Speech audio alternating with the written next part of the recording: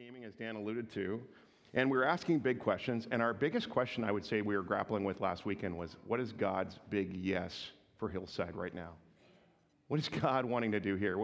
And we're asking that, and we've been on this exciting journey the last couple of years, where really we've been asking kind of for God's, you might call it His behave, to steal a phrase, not big, hairy, audacious goal, but big, hairy, audacious vision. We want God's vision for this church, and I'm excited about how God's been leading.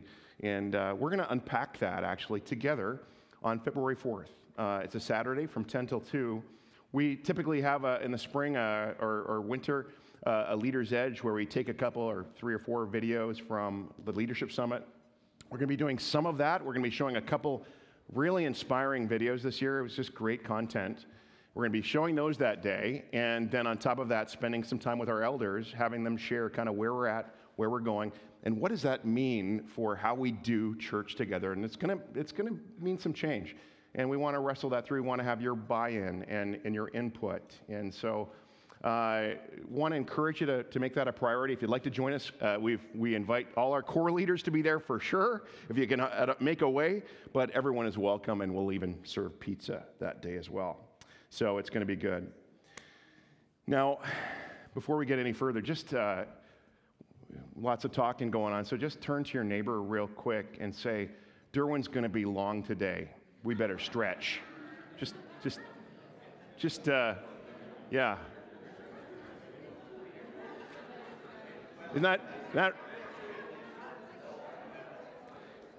And some of you are saying, he's long every day. Why should it be any different today?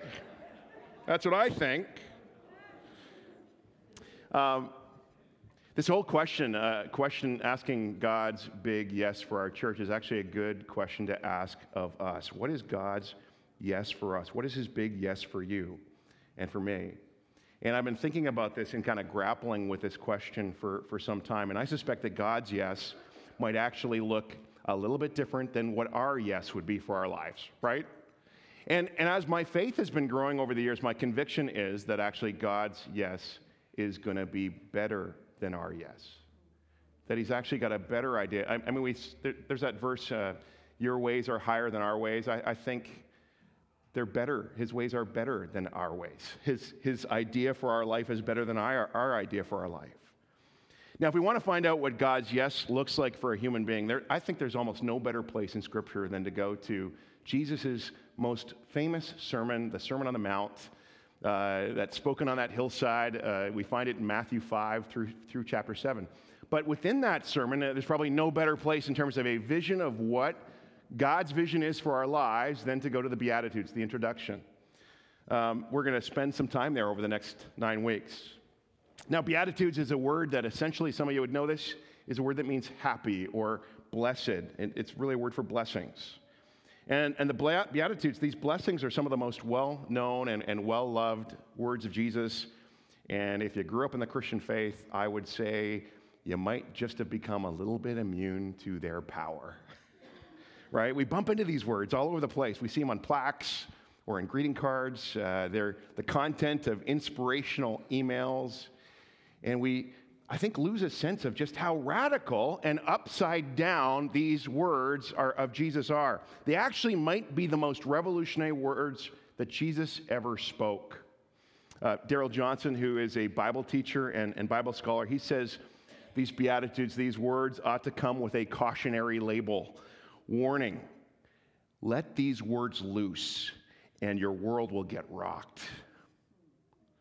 And so in this new series, as we spend these weeks in the Beatitudes, we're going to go deeper in each one. And we're going to study them in many of our small groups. Encourage you to consider that. We'll have study notes like we've had today and questions that are on the back there for your groups to go through. But before we say anything more about the Beatitudes, let's read the Beatitudes, because if God's yes is better than our yes, then let's just get in on this world rocking that He wants to do in our lives. I suspect that you and I, some of us, could use our worlds getting rocked in these early days in 2017. Matthew chapter 5, if you would stand with me for the reading of God's word. We'll begin at verse 1.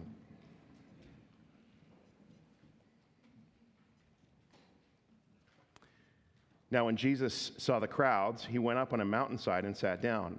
His disciples came to him, and he began to teach them. He said, "Blessed are the poor in spirit, for theirs is the kingdom of heaven. Blessed are those who mourn, for they will be comforted. Blessed are the meek, for they will inherit the earth. Blessed are those who hunger and thirst for righteousness, for they will be filled. Blessed are the merciful, for they will be shown mercy. Blessed are the pure in heart, for they will see God. Blessed are the peacemakers, for they will be called children of God. Blessed are those who are persecuted because of righteousness, for theirs is the kingdom of heaven. Blessed are you when people insult you, persecute you, and falsely say all kinds of evil against you because of me. Rejoice and be glad, because great is your reward in heaven. For in the same way they persecuted the prophets who were before you." Let's pray. Now, Jesus, just like you saw the crowds that day when you spoke those words, you see us this morning. And as you sat there on that hillside and you laid out a vision for life that was so different and so challenging and so upside down, we ask you this morning that you would teach us. Share with us, Jesus, your vision for our lives, that we might become people who fully enter into God's yes. We pray these in your name, Jesus. Amen. Have a seat. Now, as challenging as these Beatitudes are and upside down they are, as Graham reminded us last week, God is a promise-keeping God, and these Beatitudes are filled with promise. And their promise is wrapped up in this theme of what has been called the gospel. Gospel is a simple word that means good news. And there are words that I'd say gospel that are actually kind of challenging to understand. A few weeks ago, my aunt passed away, and I was on a flight back to Ontario to actually participate in her funeral. And I think some people think that because of my particular personality and nature that I just love getting on planes where I'm stuck next to a stranger for 3 or 4 or 5 hours, where I can, pick their brains, all that kind of stuff. I love meeting new people, that's true. But it's not true when it comes to traveling on planes. I actually look at travel time on planes as kind of like me time. Like, I love to sit quietly. I love to read a book, do Sudoku, and sort of think about my life. And this day was no different. I'd gotten onto the plane, transferred in Calgary off onto Ontario. And this was not going to be the case this particular trip, I could tell right from the start. I'm sitting beside a young woman, a 27, 28-year-old nurse from Edmonton, and we began chatting about life, and it was quite clear that we were going to go very deep very fast. Because we started talking, she asked, "Why are you traveling?" And I said, "Well, I'm going to a funeral." And she asked me who, and we began talking about family and funerals. And next thing you know, we're talking about much bigger topics like, education and government, and then we went on to things like abortion and euthanasia and human rights. And I'm thinking, wow, this is getting heavy. But I mean, it's just flowing. And but it's going, and we're not like shouting at each other, which is a good thing on a plane, Like, I don't want the air marshals, if we have those in Canada, I don't know, but don't want to see them. But we're having this great conversation, and there's always that awkward part of the conversation for pastors when somebody says, "So what do you do?" And you say, "Well, I'm a pastor." And oftentimes there's kind of an awkward response to that. They don't know quite, what did I just say? Is it good, bad? Did I swear? Did I curse? So there's always that interesting response. I almost want to come up with a different thing that I do. I'm in, some other human resources or something. But this girl, there was no awkward response. She's like, "Oh, good, because I have some questions." And you could see where this had already come. We now entered into the mother of all big topics. God, the mother of all big topics, yes. And we began discussing his relevance to the world. And it was interesting because she grew up in a small town outside of Edmonton somewhere where her and her family were the only atheists, as far as she knew, in the entire town. This is like Bible Belt, Alberta, and they were atheists. And she talked about how her mother's death a few years ago rocked her world, her mother's death to cancer. She talked about her brother's suicide. And this conversation and how it pushed her to those larger questions, and her atheistic faith wasn't providing the answers. And so we had this an amazing conversation. And when I'm talking to a person who doesn't go to church, an unchurched person, I might call them, sometimes I struggle to find the language to share those big faith issues. Those like how do you talk about things like sin, or grace, or forgiveness, and all these kind of things that are kind of part of our lingo, you know? And I'd say gospel is one of those words. Gospel, I would say, is a word that's probably the most important word in the human language to understand. And yet, do we get that word? I wonder, right? It's largely misunderstood, I think. And so, before we begin unpacking the Beatitudes, I want to spend a few minutes today thinking about this gospel that Jesus came preaching, because this gospel is the central theme, not just of the Beatitudes. It's core to the Beatitudes, and to understand it. It's really entirely what Jesus came teaching and preaching and demonstrating. And we're going to have a bit of a handle on this in order to be able to understand these radical and revolutionary words of the Beatitudes. So let me ask you, what do you think of when you think of the word gospel? Some of you might have an image just pop to your mind. Bill Gaither, right? Gospel, a type of music, maybe a book of the Bible. Maybe there's this idea of believing in something. Or a phrase that you've heard somebody say, I'm telling you the gospel truth, right? Or you're thinking of a type of preacher. Maybe you have something like that in mind. But if Jesus were saying to a group of people, I want to tell you the gospel, I want to tell you the good news, what would come next? What is the gospel that Jesus Christ himself proclaimed? Well, if we polled, I think, a lot of people on this question, we'd get a lot of different answers. And so I just want to read some scriptures. Matthew, Mark, and Luke, they all had very similar summaries of Jesus' message. And first, Mark 1, 14 to 15, where it says, after John was put in prison, Jesus went into Galilee, proclaiming the good news, proclaiming the gospel of God. The time has come, he said. The kingdom of God has come near. Repent and believe the good news. Believe the gospel. And very similar summaries are given at the beginning of Matthew and at the beginning of Luke. Now, once Jesus chose his disciples, he adopted a strategy in order to communicate this message to everybody he could. Luke 8, verse 1 says, after this, Jesus traveled about from one town and village to another, proclaiming the good news of the kingdom of God. Then in the next chapter, when Jesus sent his disciples out, he sent them to proclaim this message, this one message, Luke 9. When Jesus had called the 12 together, he gave them power and authority to drive out all demons and to cure diseases. And he sent them out to proclaim the kingdom of God. And then after Jesus was crucified and rose from the dead, he met with his disciples. And in Acts 1, verse 3, it says, he appeared to them over a period of 40 days and spoke about the kingdom of God. And then we've got the last chapter in the last verse in the early church in the book of Acts. Paul is proclaiming one truth. Acts 28, verse 31. He proclaimed the kingdom of God and taught about the Lord Jesus Christ with all boldness and without hindrance. Now, if you're going to say what Jesus' gospel was in one phrase, what would it be? The kingdom of God. You're paying attention, Wally. Jesus' good news, Jesus' gospel is simply this, that the kingdom of God, and we'll come back to what that means, that the kingdom of God through Jesus has now become available for ordinary human beings to live in. And it's right here, and it's right now, and you can walk right into that kingdom if you want to. Dallas Willard, great mind, wrote a great book called The Divine Conspiracy. He talks a lot about this, and he talks about this good news, this gospel, what it means, kind of fleshed out for us. And to paraphrase him, he basically says, now that the kingdom of God has come, now that it's been made near or available to us, what this means is that you change your plans for living.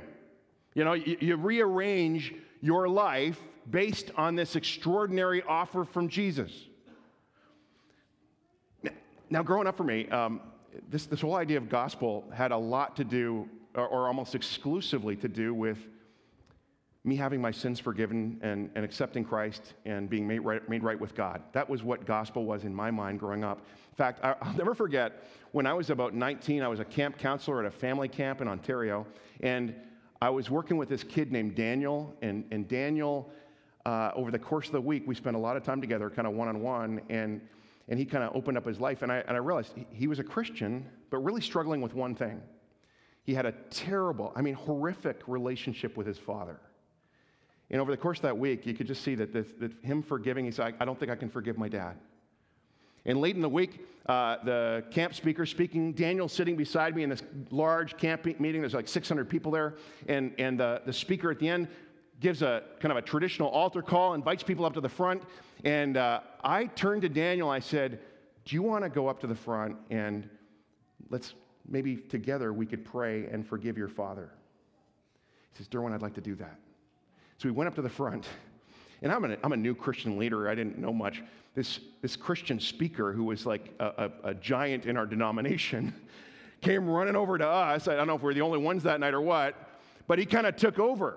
And before Daniel could pray a prayer forgiving his dad, this guy's leading this Daniel to Christ, asking him to forgive his sins and accept Jesus. And he even sang a very true, he had the guy say, into my heart, come into my, seriously, how weird is that? And I was not very assertive. I wish I'd stopped and said, I think he's already a Christian, that's covered, that's not why I came. And I just kind of went along for the ride, which I regret to this day. But that kind of summed up my upbringing. The gospel was mostly about accepting Christ, forgiving, dealing with your kind of, your moral slate. Are you in the clear with God? And it's true. The gospel does, at its core, include forgiveness of our sin as a free gift of grace that we could never earn. And Jesus' gospel includes the fact that death will never have the final word for us, that our eternal life with God will never cease. But the gospel includes so much more than that. Jesus came as the kingdom bringer, that the kingdom was somehow now present in his very body and in his very life and in his very words. We sometimes think that the only reason that Jesus came was to die, to die on the cross for us. But dying on the cross was actually only kind of a piece of his mission. Jesus' overall mission was to be the kingdom bearer and the kingdom bringer.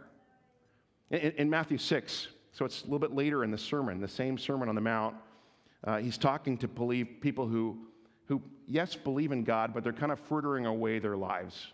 They're getting kind of caught up in the things of life. What kind of food am I going to eat? What kind of drink am I going to drink? What kind of job am I going to get? How much money am I going to earn? Where am I going to live? All this kind of stuff.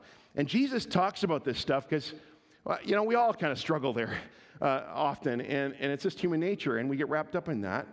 But he says this in Matthew 6. He says in Matthew 6:32, for the pagans run after all these things, and your heavenly Father knows that you need them. But seek first his kingdom. Seek it first. Seek it above all else. Seek it above everything else, and his righteousness, and all these things will be given to you as well. This is extraordinary to me. I didn't really get this for the longest time, that Jesus' one gospel was the availability of the kingdom. His one purpose was to model, to manifest the reality of that kingdom in his life and in his words and in his death and in his resurrection. His one command was to pursue the kingdom, to seek first the kingdom of God. His one plan for his people was to extend his kingdom in the world. And at the end of the book, Paul proclaimed the kingdom of God with great boldness and without hindrance. And yet, millions of people who name the name of Jesus couldn't tell you what the kingdom is. So before we go into depth into the Beatitudes, we got to pause for a moment and explore what this central message of the gospel is all about. The Beatitudes will only make sense when we begin to understand what the kingdom of God is all about. So let's talk for a few moments about the kingdom. Now, part of the problem in talking about the kingdom is that to Jesus, in his day, his hearers, they knew all about kings and kingdoms. We, not so much. I mean, we are technically a monarchy. We have monarchical ties. We have a queen, but she's got really no power. We don't think of it as a kind of a power structure over us. Today, when you think maybe of kingdom, some of you might actually be thinking of Game of Thrones or the kingdom of Gondor. That's where my mind went. Mordor, all those places, just to bring Lord of the Rings into it. But let's talk about what a kingdom is. Let's start with this. Everybody has a kingdom. At least in how the Bible talks about kingdom, everyone has a kingdom. Your kingdom is that little sphere in your life where what you say goes. Dallas Willard would put it this way. Your kingdom is your range of effective will. It's where what you want to have happen, happens. And people learn very early on to have a kingdom. It's why we don't like being told what to do. It's why we don't like backseat drivers. Some of us don't like front seat drivers, I think. But what's a 2-year-old's favorite word? No. What's their second most favorite word? Mine. Those are kingdom words. They really are. A 2-year-old is learning to have a kingdom. And often parents don't like it when their 2-year-old tells them these things, but it's when they learn this, but it's a really good thing because we were made to have a kingdom. It's part of what it means to be a person, to be a human being made by God. We see this on family road trips, don't we? Little kids in the back seats say to their siblings, "Don't cross this line," right? Why? Because over here is my kingdom, in a sense. And they'll defend that kingdom. And then the parents, the mom or dad, they're like reaching back at, because who do they think the car's kingdom is? It's their king, right? And so then they say things like, "Do you want me to come back there?" Which, by the way, always comes across as a pretty empty threat because they're not going to do it while the car's moving, right? That's not going to happen. And so there's a little bit of this whole going on, and you're driving. You touch the brakes just right, and maybe they'll come forward. You're okay?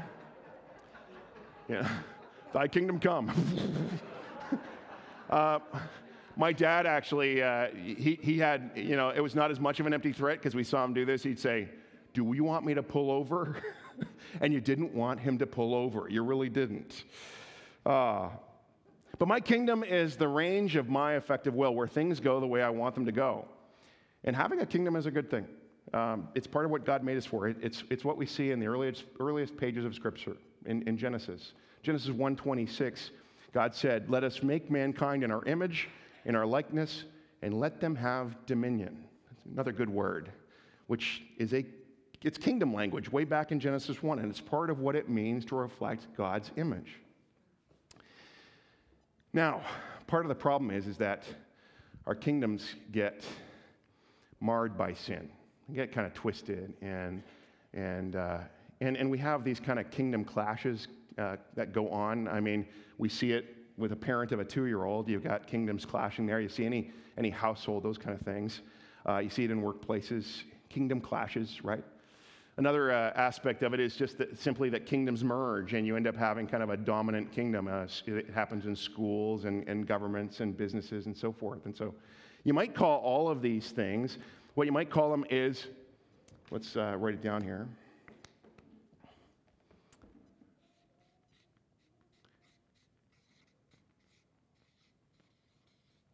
Kingdom of earth.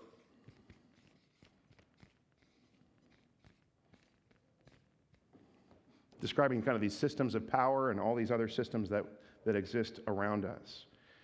Now, Jesus also says there is a kingdom of earth, kingdom of God.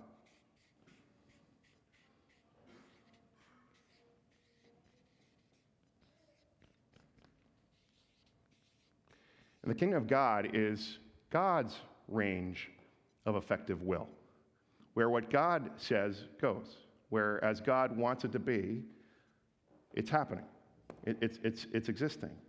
And Jesus said that this spiritual kingdom of God actually exists. It's a spiritual kingdom that is actually real. And that's why Jesus talked about it so much, and he gave us so many examples in his teaching. He said things a lot like the kingdom of God is like, right? He wanted us to get our minds around what is this. He says whoever humbles himself like a little child is the greatest in the kingdom of God. They find that in Matthew 18. In Luke 14, he describes how the kingdom of God is like this lavish banquet in which the poor and the blind and the lame and the cripple all get invited. Or Romans 14, where the Apostle Paul says that the kingdom of God is not so much about legalistic rules about what we eat or about what we drink, but it's about righteousness and peace and joy. And so imagine a society where there is no pride or arrogance, where there's just no big shots, just a spirit of servanthood and humility. Imagine a society where everyone is on the lookout for those who are lonely, for those who are on the margins or feeling rejected, and they get included and they get celebrated and loved. Imagine a society where nobody goes around doing anything small-minded, like being a gossip or slandering or doing cruel things. And then watching all over this and keeping it all going is this Father of Jesus who is endlessly celebrated for his infinite love. And Jesus says, this is the kingdom of God, and it exists right now. But there's this other domain, isn't there? Kingdom of earth. And how's that going? I mean, it was interesting in December listening. It was exhausting actually hearing the summaries of how 2016 was as a year. And lots of people in the media thought 2016 was just the worst year ever. I think I know why they think that, but in some senses, it was a bad year. I mean, and if we want to get an idea of what's going on in the kingdom of earth, we don't have to go far. I mean, we see it in our neighborhoods. We hear stories of friends going through things. But we listen to the news and the radio, and we hear about refugee crisis that is the greatest homelessness issue that the planet has ever had. More displaced peoples right now living in tents or away from their homes than ever. The family that we're sponsoring to come to Canada, they had 21,000 people in their city. It's now a city of 1,000. 20,000 of a city of 21,000 are homeless or living in begged, borrowed accommodations. And I think of the mass shootings we hear about. Seriously, don't you get tired of hearing about the mass shootings that are happening in North America, around the world? Istanbul, not too long ago. Think of Fort Lauderdale and schools and bars and all these places. It's just a mess. That's the kingdom of the earth. And here's the sad thing is we kind of just get used to it. So Jesus had this plan. Jesus said, here is what I'm going to do. I'm going to bring this up here, and I'm going to bring it down here. And we see this expressed in his most famous prayer. What do we call it? The Lord's Prayer. Lord's Prayer. By the way, I heard a story this week from the Chicago Bears back in the 1980s. They were kind of a powerhouse team made up of big players like, was it Bill McMahon and William Refrigerator Perry, he was called. Can you imagine being nicknamed Refrigerator? Love it.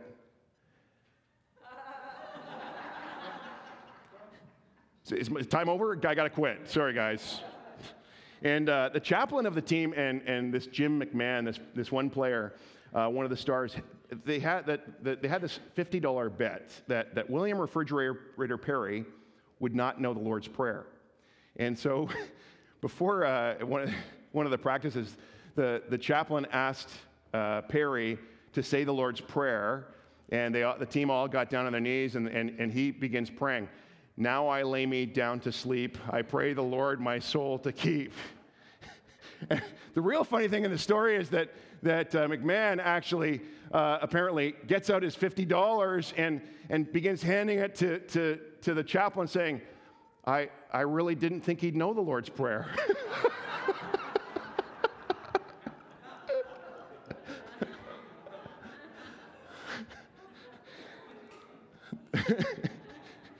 By the way, that's a good prayer, but it's not the Lord's Prayer for sure. Lord's Prayer, our Father in heaven, your kingdom come. Your will be done. Where? On earth. Notice that the prayer wasn't, get me out of here so I can go up there. A lot of Christians think that our primary job as a Christian is to primarily take care of our afterlife, like to get that all sorted out, hope for beyond. A lot of Christians think that there's a lot of people that hold on to that as very much the primary thing that the gospel is about. You remember that little prayer that we found on that old TV show, Star Trek? People would get into trouble, and what would they pray? Get me out of here, Scotty. Beam me up, Scotty, right? That's kind of a prayer. I don't know why they were praying to Scotty. But it's like such a mess down here, beam me up. And you'd have these moments where they'd be literally on the threat of great peril, and they'd be escaping that. And I was in a store this week down in Vancouver and saw this plaque for a wall. Take a look at this. I keep pressing the escape key, but I'm still here.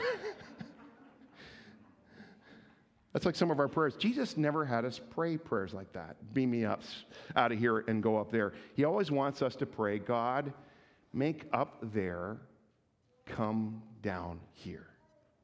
To my life, to my small group, to my work, to my school, to my office, to my family, to my city, to my nation, to my world.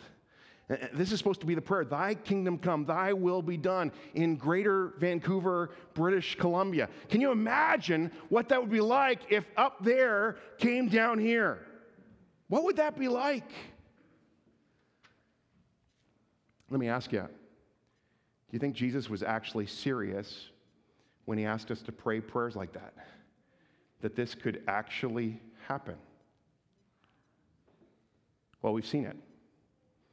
We've seen it first in Jesus. When people saw him and heard him and watched him, they experienced the kingdom of God on earth. We see it in the way he was around people.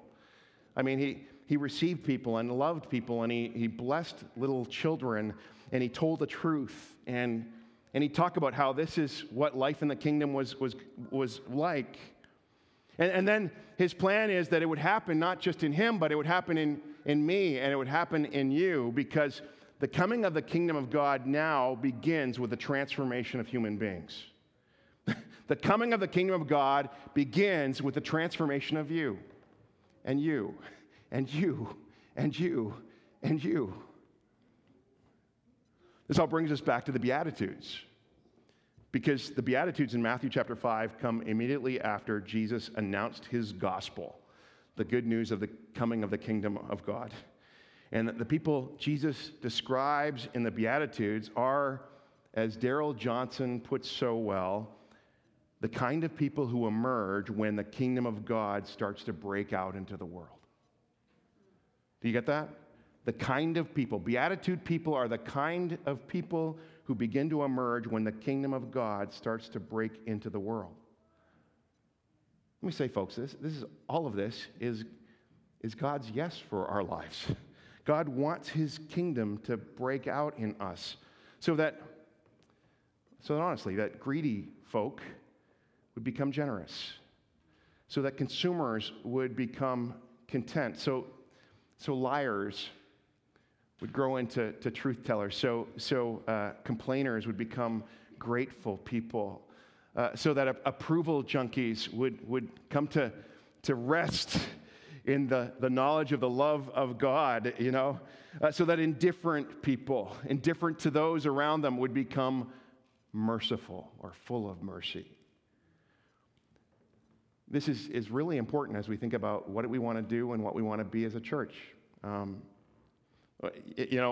We really have been dreaming big and seeking to pursue and get focused on God's mission and vision. We've talked about that God's given us. And as your pastor, I'm tempted to almost just want to give out ministry assignments.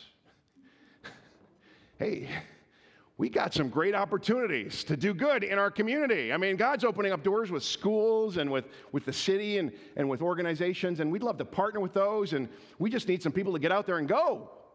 And not to mention the kind of opportunities here in our midst. Like, seriously, let's get on that and do it, right?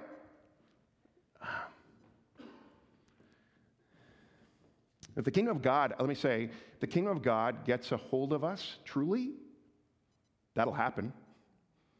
We will be going and showing. We will be loving. We won't just be sitting twiddling our thumbs. We'll actually be out there making a difference in our world and here at Hillside and beyond. But the coming of God's kingdom reign in our lives has more to do with the kind of people that God wants to shape us to be than it will be about any other mission that we pursue. Becoming kingdom people is ultimately his mission. Not just a group of people who occasionally practice acts of compassion, but who become compassionate people. Not just people who from time to time give, but who are by their very nature, they have become generous, truly generous. Not just people who occasionally forgive, but in their very, very nature become gracious people, forgiving people, slow to take offense. I'm talking about changed hearts. And that's what the Beatitudes describe, people who've had their hearts changed. So up there comes down here in us. And this all leads to a good question. How do we become Beatitude people? Well, we're going to spend the next 8 weeks on that, okay? So be patient with me this morning. I don't want to give you just quick answers, but it starts with a call to change our thinking. It starts with offering our yes to God's yes. Kind of agreeing with God, trying to even understand and grapple with this seeking of his kingdom first. But let's go back to Jesus' gospel announcement in Matthew 4:17, where it says, repent, for the kingdom of God or kingdom of heaven is at hand. Mark 1:15 says, repent and believe the gospel.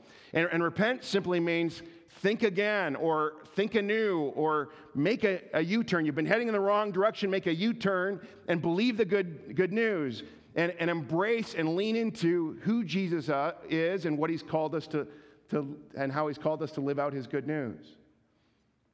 How will we know if we've actually become repentant people? The clearest sign is that we are in fact turning around and believing is that we are becoming Beatitude people. When the good news of Jesus grabs hold of you, you'll begin to resemble the people that we see described in Jesus' Beatitudes. 2 quick thoughts is that this is God's work. It's his kingdom. And so getting in on this, we pursue his kingdom, but his kingdom coming is a prayer we pray because he's got to bring his kingdom. And so that's God's job, but we pray into that, we partner with that in seeing this come down in us and come down in our world. Second thing is that we don't do this alone.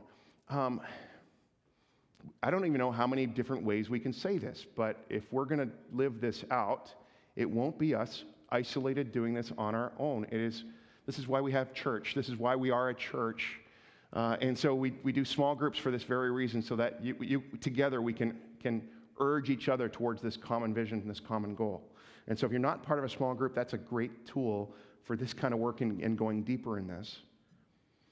Final thought is, if you want to know what a Beatitude person is, you don't have to look far. You simply have to look at Jesus. Because Jesus was a Beatitude person. He fulfilled that. And Jesus doesn't share the gospel of the availability of the kingdom of God. He's the embodiment of the kingdom of God. And he invites us to look to him so that we would experience a change of heart that only he can bring. Bible scholar, theologian N.T. Wright, Tom Wright, was asked what he would tell his children on his deathbed. And he said simply, look at Jesus. And he went on to explain, this is Tom Wright explained why. He said, the person, and I'll close with this, the person who walks out of the pages of the Gospels to meet us is just central and irreplaceable. He is always a surprise. We never have Jesus in our pockets. He is always coming at us from different angles. If you want to know who God is, look at Jesus. If you want to know what it means to be human, look at Jesus. And go on looking, he says, until you're not just a spectator, but you're part of the drama that has him as the central character. Keep on looking until you're no longer sitting on the sidelines, but you're entering into the life that Jesus offers each of us. going to invite you to pray. The team's going to come up and sing a final song. But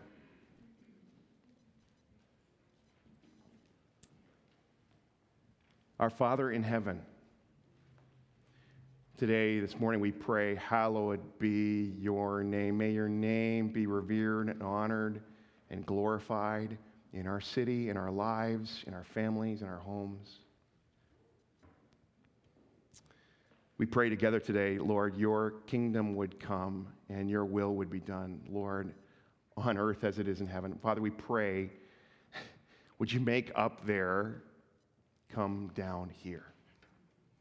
May it happen in us. May it happen in our hearts. May you begin to transform us so that we will begin to resemble those people described in the Beatitudes, that we might begin to resemble Jesus. Would you change us, God? We need to be changed. We need our worlds to be rocked. And I pray that you do that in each one of us, we pray.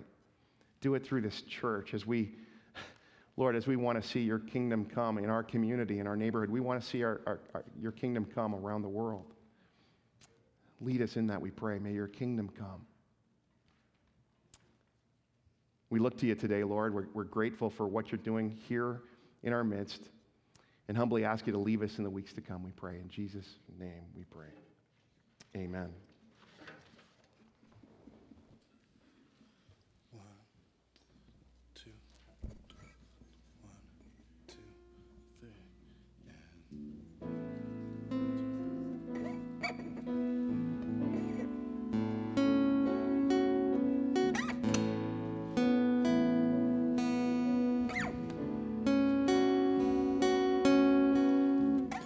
There is no other so strong and steady.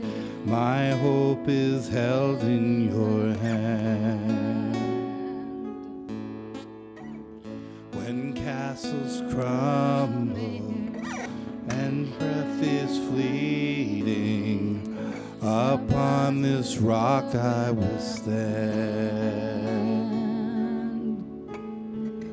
Upon this rock I will stand. Glory, glory, we have no other King but Jesus, Lord of all. We raise the anthem, our highest praises bring. We crown him Lord of all.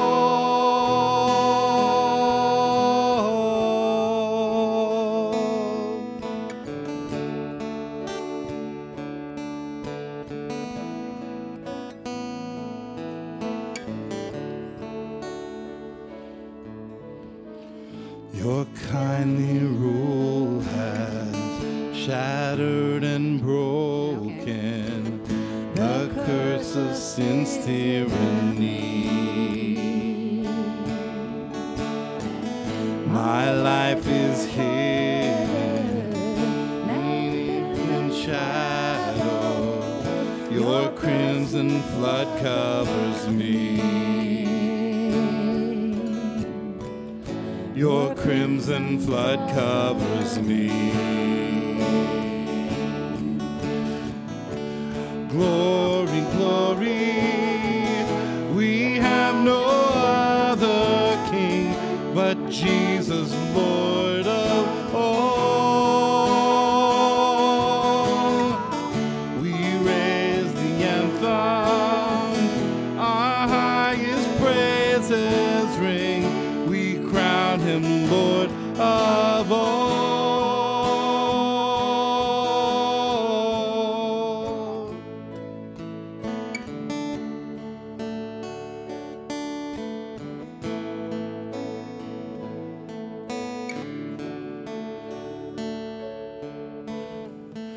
In all my sorrows, Jesus is better.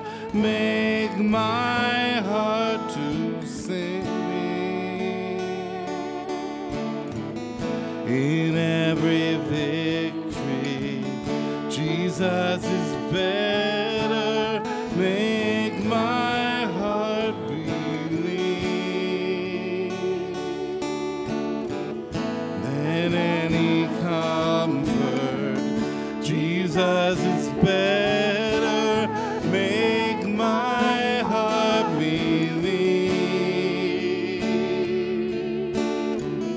more than our riches.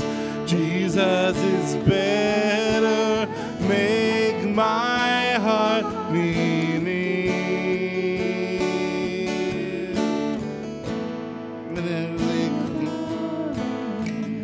Jesus is better. Make my heart believe. More than our riches. Jesus is better. Make my heart believe. Our souls declaring. Our souls declaring. Jesus is better. Make my heart believe. And our song eternal. Jesus is better. Make my heart believe. Glory, glory. We have no other King but Jesus, Lord of all. Glory, glory. We have no other King but Jesus, Lord of all. We raise the anthem, our loudest praises ring. We crown him Lord of all. We crown him Lord of all.